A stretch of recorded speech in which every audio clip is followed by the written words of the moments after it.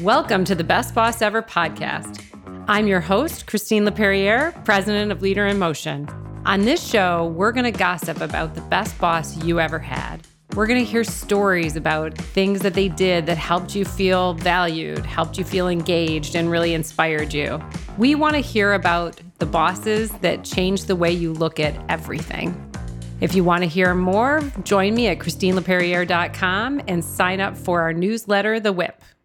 Today, I am bringing on Joshua, and I'm going to have Joshua introduce himself in a minute. But yet again, what I really love is that as we have started to grow a stronger presence with the Best Boss Show, there are people that are listening to the show and catching the idea of it, and it's inspiring them to think about what their best bosses are. And that's how Joshua and I got connected. So, Josh, thank you so much for being on the show. I'll hand it over to you so you can do a quick introduction, and then we'll get started. Thank you, Christine. Yeah, I'm excited to talk about this. I went down a trip of memory lane thinking about best bosses. So I'll share some stories. I've been a leadership coach for the last 25, 26 years, psychologist by training before that, researcher. And most of what I do is leadership coaching, and I love that work. And when I'm not doing that, I'm teaching mindfulness and mindful leadership. And so I get to do stuff that I love and help people grow and change. So that's a joyful thing. But I didn't get there kind of on my own. There was people, best bosses and mentors, maybe we'll get to, that really helped me develop the professional confidence and skill set that I have. So very grateful for them. Amazing. So with that, I'm going to go ahead and dive in. I'll give you the question. Who are the best bosses, I'll say, that you've experienced and or learned something really transformational from? The first one that came to mind, his name is Jerry, and it struck me from the very first meeting, my first interview. He created this safe space for me and showed this incredible interest in me. And I ended up sharing so much more about myself and my personal life than I intended. He opened me like a can opener, and he was a professional interviewer. I mean, that was his thing. He was an assessor. And that's what he ended up teaching me, was how to assess leaders. But I was not prepared for that. And I just thought, oh my gosh, what have I done? I said, I'm never going to get this job. And yet, sharing all this personal stuff about my own spiritual journey and starting to meditate and stuff, actually, he was very interested and thought that was great. So I didn't flop. He hired me and subsequently taught me to trust my intuition and my gut, using that incredible, supportive, essentially loving stance that he had. I didn't think of it at the time, but as I think back on it now, that's really what he was expressing. He was able to express that kind of loving presence for you. I love the fact that you mentioned he was a professional interviewer. So it's like he was able to ask the questions that really got to the heart of who you are. So it was the questions, and even not even just the question. It was just that he would listen. He was a really good listener. And, as I started thinking, and I always think about principles, what are the themes? Empathy and listening are top of my list. Yeah.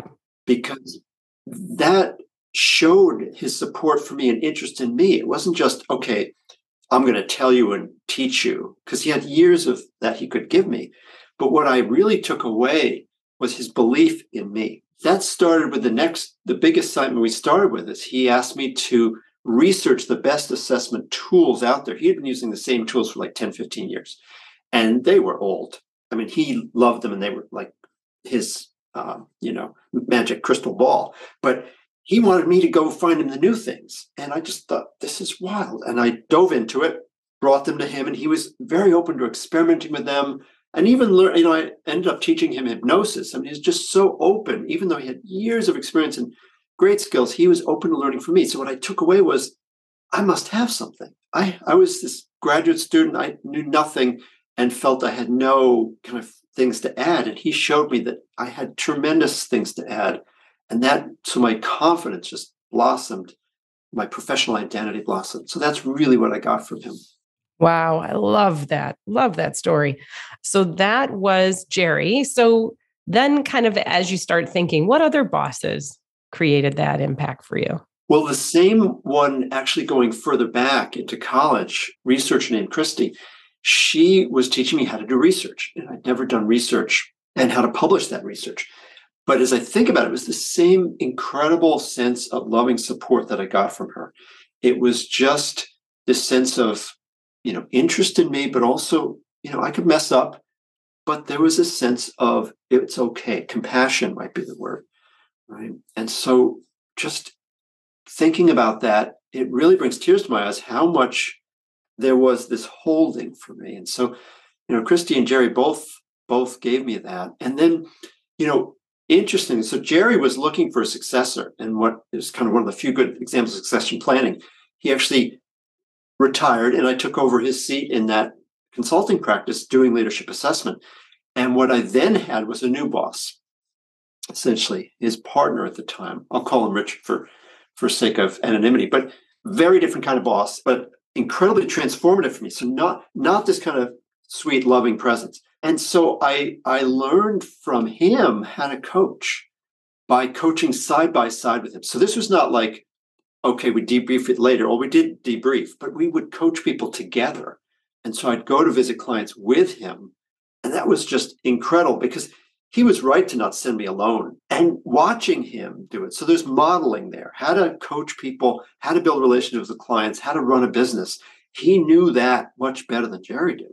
And the other thing that I was thinking about, Christine, was so amazing. And I wrote about this actually when I wrote my book years ago. He would interrupt himself to listen to me. So we'd be talking and I would take in a breath of air as if I'm going to speak. And he would interrupt himself. He would stop.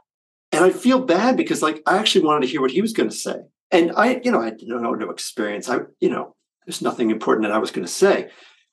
And I asked him to explain this. And he said, well, when I'm speaking, I'm not learning.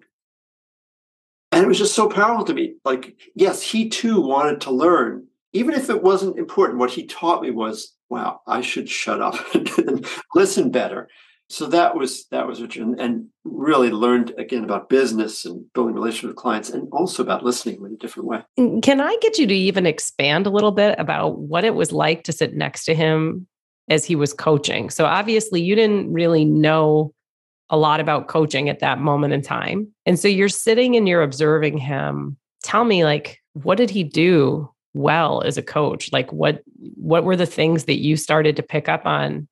All of us want to learn how to be great coaches. And again, I'd start with that listening. He was a great listener, even though he was impatient and had ADD.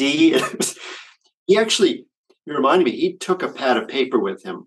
And whenever he's on the phone or with a client in person, he would be doodling. He learned that to quiet his mind and to focus. And he would write notes about what the person was saying, but he'd also draw pictures and stuff. And so he would use that to help him focus. And so, as much as he had incredible expertise and could do the mentoring and telling thing, he didn't. And so what I learned from him was how to really help people from the inside out, bring their insights forward and not be the guru in the room, but somebody else really get to where they wanted to go. So that was incredible. The other thing that I realized I learned from him, he had this expression he would say, when I give to the universe, it gives back. I love that one. A really hard-nosed business person, but he had this philosophy of giving, and that it wasn't just about, okay, go, take, it was about giving to clients. And when you give, you get back. Giving things away for free was his philosophy. And what I learned, how does he build relationships with clients? He gave his time, his attention, his expertise for free. And he built a very successful business. I love that catchphrase. I feel like it's a hard one to remember sometimes when you're in the business world. So when you bring that one forward, you just relax a little bit, It's hard to trust it, but it is true. And I've tried to live that, just being there for people when they're between jobs or have gotten fired or going through a tough moment. They can't pay us as consultants, but they need support. And it's a relationship. It's not a transaction. That's something I learned from him and from Jerry and Christy too. So that's, yeah. Amazing. I really, really like that story. I know that we were talking as we were getting the show set up. One of the things that this Best Boss Ever conversation also brings up for you is some memories about the not best boss, the one that wouldn't win the title. Yeah. And, I think it's about ego. because that boss was always competing with me to try to make himself feel good, to put himself up. And one time I'll never forget, I actually introduced him to a client of mine, and it was a group of clients that came to the meeting. And he was putting me down in front of my own clients and putting himself up. It was just like, I could not believe what I was hearing. And so, when somebody's ego is more important than the client or me, it's incredible what that will do in terms of destructiveness. And so, I left that relationship, and, that was really why, because I want to have a boss competing with me. It's the opposite of what I was talking about before with Jerry and Christine and Rich, where they really were kind of putting me up and showing me that my expertise mattered. And it wasn't about that. They didn't need the ego. They had kind of managed to develop their own confidence to that point that they didn't have to compete. But this other fellow, wasn't there. So he was competing, and I didn't learn from that. Yeah. And when you feel like, I think psychological safety is a big, hot topic these days. But the minute that you think, you're kind of going into the office and all of a sudden, like, you're competing with somebody sitting right next to you or sitting above you, there's nothing psychologically safe about that. And if I make the transfer to people that I've managed, and I haven't managed that many, but when I'm developing somebody, I'm trying to do that. It's basically getting my own ego out of the way. If it's my emotional need, if I'm critiquing something they've written or done, is it my need to show that I'm better? What's going on here? So can I ask you a question? I personally have done an intense amount of training. Kabbalah was probably the best training that I did in helping me really identify the difference between ego and connection to something bigger. But I'm very mindful of, just like you said, where my ego sits sometimes when I'm interacting, because you're right. The minute I can move that out of the way, it goes back to being about the person in front of me, right? For all of us, it rears its ugly head. So question for you, how have you grown to spot and manage ego in yourself and others, in your journey? I think that's a core of what we're trying to do when we're coaching leaders, is help them manage their ego and manage their emotional needs. One thing that we do a lot in coaching is giving feedback, right? So gathering 360 feedback and helping people be aware of their impact. That's one place it comes out that they care about my clients. They don't want to impact people negatively around them. And so they pay attention to that disconnect between intention and impact. So that's outside in. Inside out is being aware. And you mentioned mindful. So mindfulness is a huge tool for me in helping myself and others be first sane and centered and grounded. Right. So first thing is, if I'm stressed out, if I greet the kids at the door, my wife, I'm not giving them my best self. If I'm harried and frazzled, I've got to spend a lot of time managing my own anxiety and stress so that I'm my best self. So that's the first: grounded, centered, settled.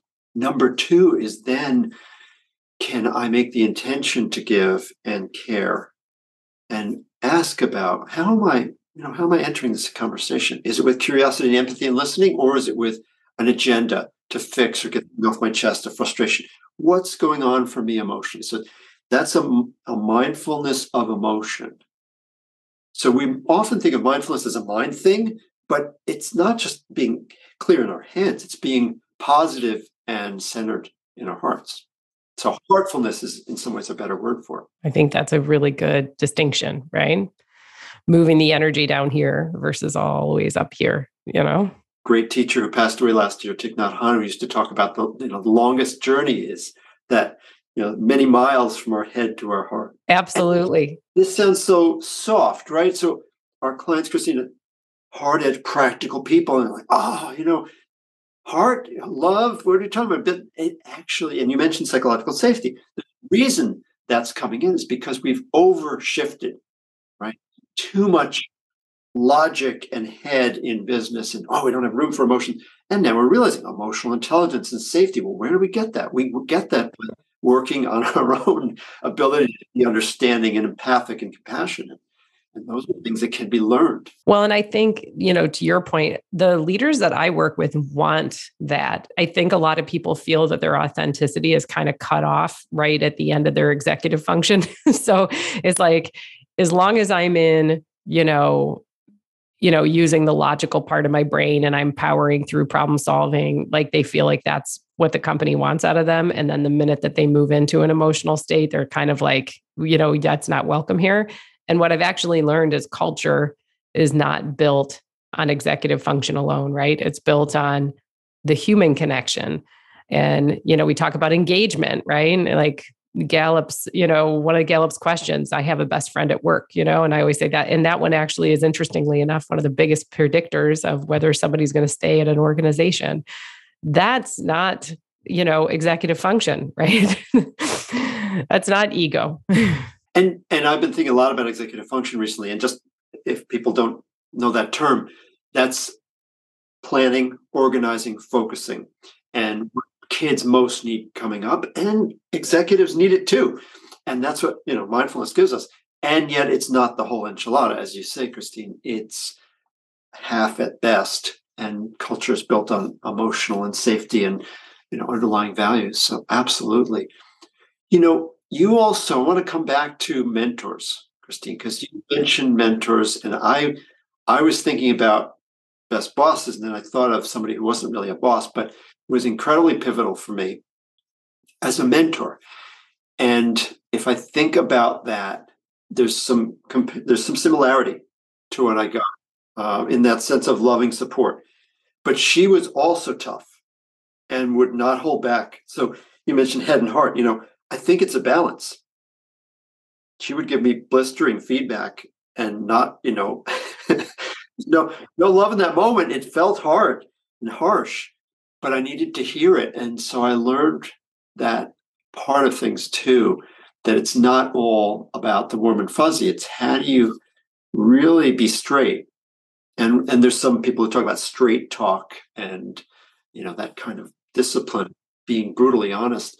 But it's within the context of a loving, supportive relationship where, it's not about, again, I'm going to take you down because I feel like it or I can, with the idea that I'm going to help you grow. I have this nickname for exactly what you're talking about. And I call it the broccoli between your teeth conversation. Because, what I've learned from doing over 50 of these best boss interviews, feedback always comes up as a topic, right? And whether that's from a mentor or a boss or somebody that cares. But what I always say is the broccoli between your teeth feedback is like, hey, you have broccoli between your teeth, like stop what you're doing, And I'm doing that not because I have ego or I enjoy that you look like a fool right now, or I enjoy that everybody, I'm doing that out of sheer compassion for you. But if I don't give, I'm not going to say like, excuse me. Well, and sometimes like, it's like, I'm not worried about your feelings in the moment because I'm actually protecting the bigger you and your success. And so I think of it as like, how do we give feedback that, just like you said, I hear this all the time. People that make a big impact, it's not the ones that gently gave feedback that, didn't disrupt the apple cart or didn't have you, you had you didn't have a feeling when you heard that feedback. Most of us, when we get that tough feedback, it's like, ouch. But then you get so much from that. Right. And so many things you're saying is important, because people hear coaching and they think feedback. And yes, feedback is part of coaching, but it's a small part. The larger enchilada is, do we create a safe space for this person to grow and think for themselves? And then when we give feedback, it's in a container. And that feedback, right, does not protect that person from their feelings. I actually learned that from another mentor we could talk about. But that's so pivotal. We so often do each other harm by trying to protect each other from our feelings. We can't protect each other from our feelings. And the best way we can sometimes help people is to be straight, but with that sense of support for the person. It's not brutal for the sake of hurting or being brutal. And just because I can't think of a better way to say it, it's with the gesture and the intention to help. Right. I really value when I hear those stories, like I can think of, a time that I got tough feedback from a mentor, same exact thing. And she said, while I was watching you facilitate in front of a room, she goes, your stuff, but you use self-deprecating humor to the point in which it's annoying. And I was like, ooh, like, but she was right. I was on this mission to try to not look too egotistical in front of the room. And so I was like treating myself like I was stupid in front of the room. And she's like, there's no need for that. And it was like, I felt like I was embarrassed by the tough moment, but I will never forget how thankful I am. She could have saved me years of doing something that nobody else would ever had the heart to tell me. It's a great story. So if we are really open and want feedback, how do we get it? Right. She had a sense that she could give it to you, but so many people project that they're not interested. Right. Even before you say anything, you can see the defensiveness coming up. So showing that you're open and interested, the easiest way is to ask people for feedback, ask colleagues for feedback. There's coaches who made their living on that principle, just ask for feedback. And it's really powerful. And the first time, I'll never forget when I was writing my book, the first time I had a developmental editor, his job was to give me feedback. I thought, this is great. He's going to give me. So I asked him for feedback. And he said, just keep doing what you're doing. I said, okay, great. I'll do that. And I asked him for feedback again a month later. And he said, yeah, you could change this a little bit here and there. I was like, great. Thank you so much.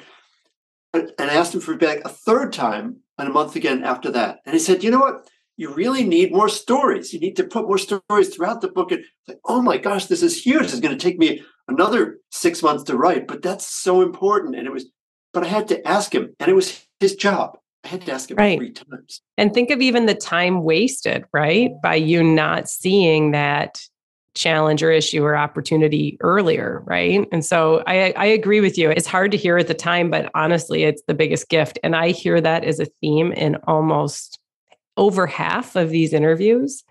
People remember the person that gave them the tough feedback, that once they got their broccoli out from between their teeth, they were like, wow, the show's going so much better now, and they felt more confident in front of the room because somebody did actually point out that embarrassing thing. Even you probably felt better writing that book when you finally got that candid feedback. Well, yeah, because it rung true. It was painful because I'd written a lot to that point that I had to then rework. And you could see there was going to be a ton of work ahead in the next few chapters. And it's not easy for me to write and tell stories. But you've been great to draw them out. But, so it was painful in the moment, but so helpful longer term. Right. Any last words that you want people to hear today? I really appreciated your stories. I love the examples of the couple different bosses that came to mind, even though they were all they had different ways that they impacted you. Just tell me a little bit if there's anything you really want leaders that are listening right now who are trying to figure out how to keep raising the bar. What do they need to take away today? Well, we've talked about, and I'm about to write an article about this, that empathy is the supremacy principle. Empathy and listening right behind it. And then curiosity.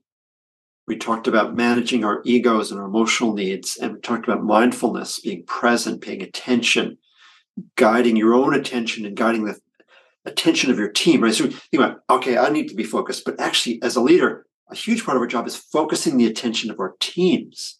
People talk about alignment and strategic direction, but what does that come down to? It's that everybody's attention is focused in the same direction. And you can do that if you get a hold of your own first, and you can pay attention to others.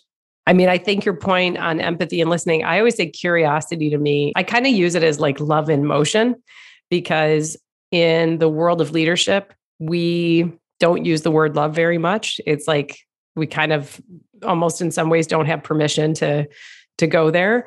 But if I can challenge somebody to move to curiosity, like a genuine curiosity, if you think about it, when you've ever felt loved by another person, they were genuinely deeply curious, so much that they wanted to listen to you, so much that they wanted to understand you. And a friend of mine recently was saying that he's a leader of 100 people, IT technology team. He was saying, what that gets you to curiosity is humility, which gets us back to managing your ego. So you can't just say, well, you should be humble. But to be humble, we have to get our ego out of the way. Once you can be humble, then you can be curious. I love that. And you know what? I wanted to tell one more thing about Jerry, which I just thought was amazing. I he had retired at this point. I was at a conference and we were asked to share around a large round table about the best mentor boss we'd ever had, going back to your podcast. And this other person was sharing, and I was like, that sounds like Jerry. So I went up to him in a break and I said, who was that boss you were talking about? He said, oh yeah, it's Jerry. I said, that was my best boss too. And so we compared notes and realized, so it wasn't just me that Jerry had supported, and this other colleague had the same experience. Oh, that is fantastic. Like, what a riot. Like, when you think of that, that is so interesting. So there were, and as I learned, he had mentored many other people as well. So it was not personal, and it was personal. It felt like he was just a special thing for me. But then I realized, wait, he's doing this. He's sprinkling this pixie dust with others too. Of course, which is so cool. And I mean, to me, that's where if you're really authentically being who you're being, then any person that interacts with him is getting that experience. So that's pretty cool that he impacted, people that all knew him or were around him and being led by him in the same way. That's to me, that's like the top of the bar. Yeah. How do you make people feel? Mantra in leadership, right? How do you make people think, feel, and act? But the feeling piece is underrated, to your point earlier. So are we thinking about how we make people feel post our interactions with them? And what I took away is I think about Jerry and Christy and Rich and Karen, mostly on the love side. It's how they made me feel. It made me feel good about myself. I'm keeping that as my last little nugget of wisdom that I'm going to put this up on my wall here. How do you make people think, feel, and act? I think that you nailed it. Those three are so mission critical, but the feel is always the one that everybody skips. The think, we feel like we can talk our way into it. Act, we can just tell people what to do. But feel... It doesn't work because we jump over the feel piece. If we connect and make them feel good and align with us, and that we have a vision where we want to take you, and you're inspired to go there with me as a leader, then you'll act. And especially today, right? Maybe 40 years ago, different generation, people would more be dutiful. Today's, people coming up, they don't want to just do it because you tell them. They want to do it because they're inspired and they feel like they want to do it. Absolutely. I think that is an awesome closing remark to make everybody reflect on how are we all, making people think, feel, and act when we're interacting with them. Amazing. Thank you, Joshua. This was a great interview, and I really appreciate your time. My pleasure. Wonderful talking with you. If you want to hear more, join me at ChristineLeperriere.com and sign up for our newsletter, The Whip.